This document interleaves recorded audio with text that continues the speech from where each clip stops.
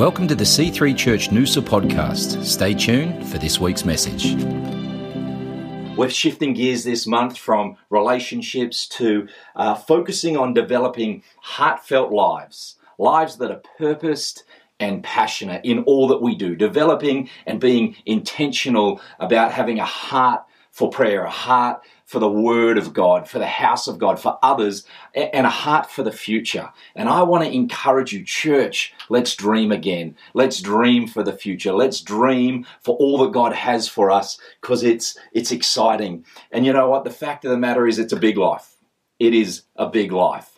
And sometimes it's easy to get burdened down by the cares of our lives or our situations and circumstances, and we become desensitized, or we've got blinkers on to what's happening around us or in other people's lives.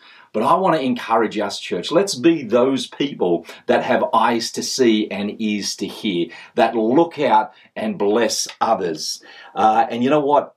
I just want to encourage us today around having a passion for prayer. Prayer is amazing. Prayer is powerful. Prayer shifts things. And if it doesn't shift our circumstances, it shifts our perspective so that we can see that all things are working together for our good, regardless of we walk through in the moment. And I love what it says in 1 Timothy 2. This is the Apostle Paul to Timothy, and he says this: I wish that all men would lift up holy hands in prayer without anger or dispute.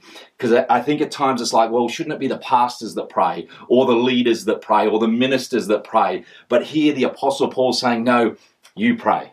When you pray, it's powerful. When you pray, things will happen. And God is listening. God is waiting attentively for somebody to cry out so he can get in the middle of and intervene in their situation. And I love this because as I was reading this scripture, I got a picture of a young child lifting their hands up to their father, and their father reaching down and lifting them up. And prayer is just like that. It's our lifting of our hands. It's the international sign of surrender. God, I need you. Dad, would you pick me up? Would you protect me? Would you take me out of this situation?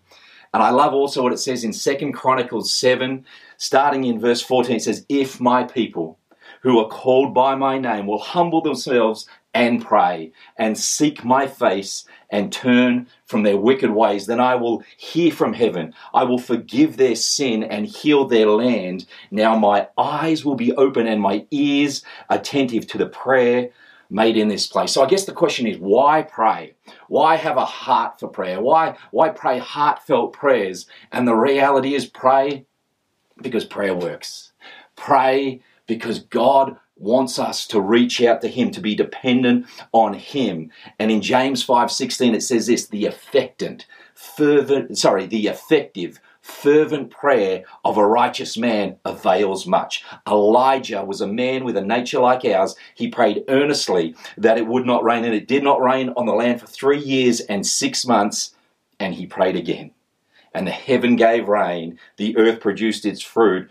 My gosh, how powerful is that? He prayed, he believed, he had a nature like ours. He was human in every facet and aspect, but he prayed and God heard his prayer. He shut up the heavens, and when he prayed again, heaven opened and the rains fell. I declare today that some of you are going to pray and heaven is going to open back up over your life, that the rains are going to fall, the crops are going to grow. You are entering into a season of blessing in Jesus' name.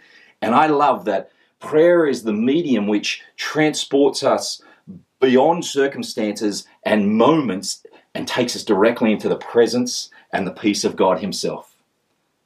Philippians 4, starting in verse 6 says, be anxious for nothing, but in everything, by prayer and supplication, with thanksgiving, let your requests be made known to God. And the peace of God, which surpasses all understanding, will guard your hearts and your minds through Christ Jesus. That's just powerful. And I guess another question is, when should you pray? If we should pray, and we should all pray, but when should we pray? Are you a morning person? Are you a night person? Do you pray well when you travel? Do you pray well when you're alone? I don't know, but it says this in Thessalonians. It says, rejoice always.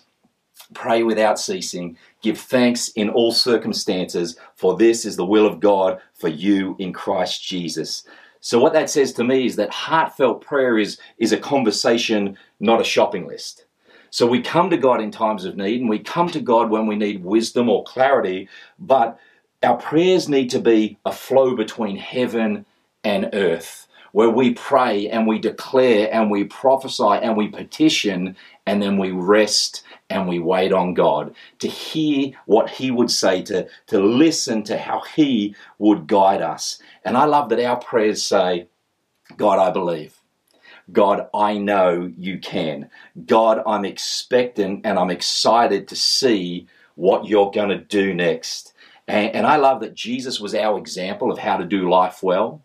And one of the defining aspects of Jesus' life was he would always pray. He would always retreat to a solitary place and seek out his Father, to seek out his assurance and his direction and his love for Jesus himself. And it says this in Luke 5:16, it says, so he often withdrew to the wilderness and pray. And the funny thing is this, that Jesus would often withdraw and pray, and he assumes that we will also. In Matthew 6, this is Jesus speaking, red letters, it says, when you pray. So his understanding is that I've gone to be with my Father, I've sent you the Holy Spirit, the Helper, and it's just my understanding that you, as believers in me, would cry out to my Father as I did. And it says in Matthew 6, starting in verse 9, it says, in this manner, therefore pray, our Father in heaven, hallowed be your name. Your kingdom come, your will be done on earth as it is in heaven. Give us this day our daily bread, and forgive us our debts as we forgive our debtors. And do not lead us into temptation, but deliver us from the evil one. For yours is the kingdom and the power and the glory forever. Amen. I love that. Our Father in heaven. Your heavenly Father sits high and looks low. He's interested in your world. He wants you to seek him out. He wants you to honor and glorify him so that he can bless your life. And I want to encourage us, church, let's be those ones that pray persistently and pray passionately and seek out God's will. Because what's happening when we're praying is we're attaching our faith to God's ability. We're attaching our belief in his unlimited power to intervene in our lives. And I love what it says in Ephesians 3:20. It says, now to him who is able to do exceedingly abundantly above all that we ask or think, according to the power that works in us, to him be glory in the church by Christ Jesus to all generations forever and ever. Amen. You know, I've been blessed to travel all across this globe and minister in some amazing churches and amazing situations in slums and in mega churches. But what I've seen is God's faithfulness. When we pray in faith, when we step out, I've prayed for people in wheelchairs that have had strokes, that were dribbling, that couldn't talk, couldn't walk, and couldn't feed themselves.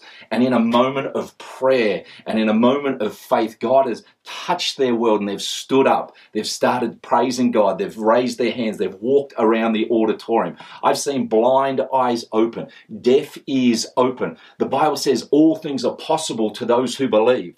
In Jeremiah 1:5, it says, before I formed you in your mother's womb, I knew you. Before you were born, I set you apart and I ordained you as a prophet to the nations. We need to have the word of God. We need in our mouths. We need to have faith in our souls, and we need to declare, praying and petitioning and believing that God is going before us in all that we do.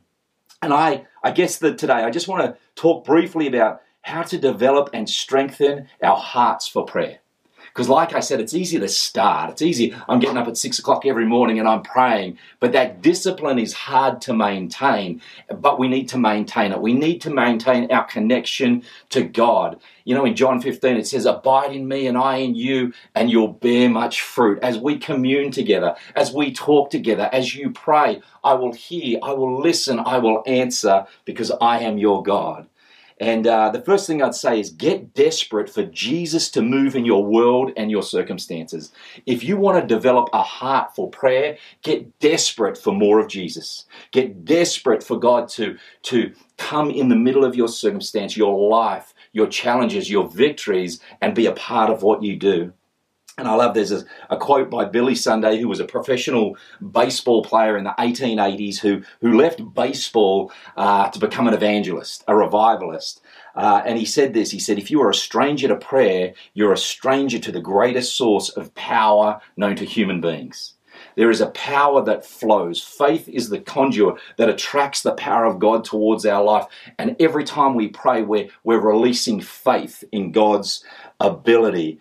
And, if you're going to pray in the name of Jesus. There is no more powerful name in the universe than the name of Jesus. And it says in Philippians 2:9, it says, therefore God also has highly exalted him and given him the name which is above every other name, that at the name of Jesus every knee shall bow, of those in heaven, those on earth, and those under the earth, and that every tongue should confess that Jesus Christ is Lord, to God the Father.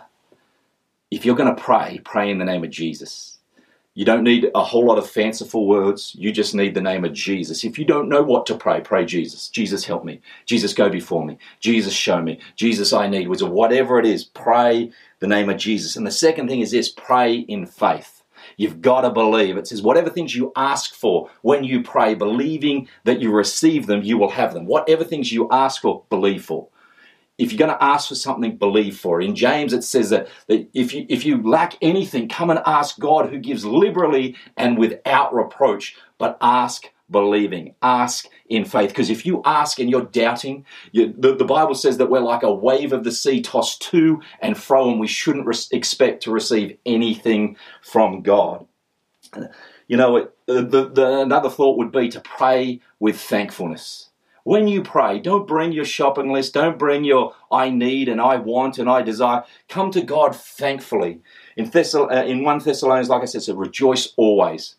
Pray without ceasing. Give thanks in all circumstances, for this is the will of God for you in Christ Jesus. Rejoice always. If you've got a need in your world, rejoice, because it's creating an opportunity for God to intervene.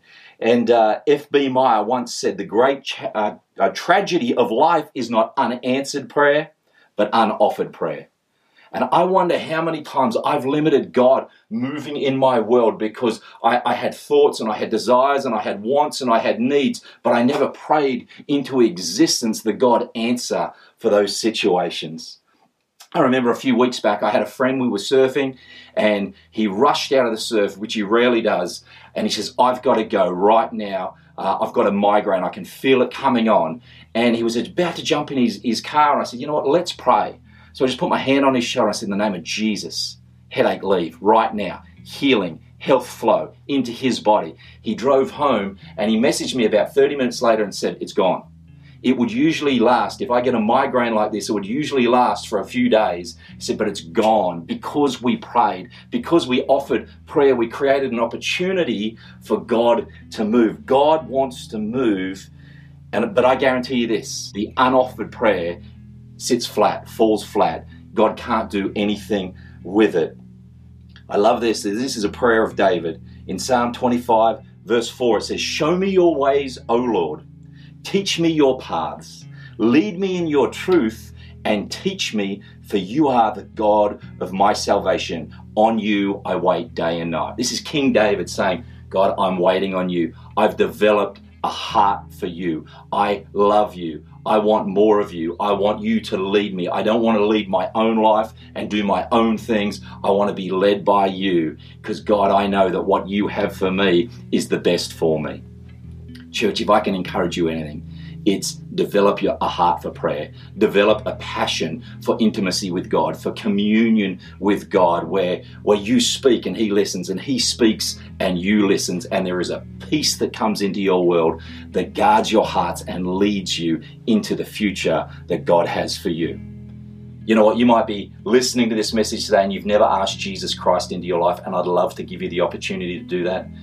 And I know it's as simple as praying a prayer. Just saying, Jesus, and I'd love you to follow me as I lead us in this prayer. Just say, Jesus, I give you my life. I accept you as my Lord and Savior. Thank you for salvation and paying a price that I never could. I make you the Lord of my life today. In Jesus' name, amen. Well, if you just prayed that prayer, we are so proud of you. We are so excited for you. That is the greatest decision you will ever make, to ask Jesus Christ into your life as your Lord and Saviour. And we would love you to reach out to us at info@c3noosa.org so that we can send you a gift, make contact with you and start walking out this journey of faith together. Thanks for listening to the C3 Church Noosa podcast. For more life-changing messages, visit us online at c3noosa.org. If you've been blessed by this message, please consider partnering with us financially to see the work of God continue flourishing in and through C3 Church Noosa. God bless.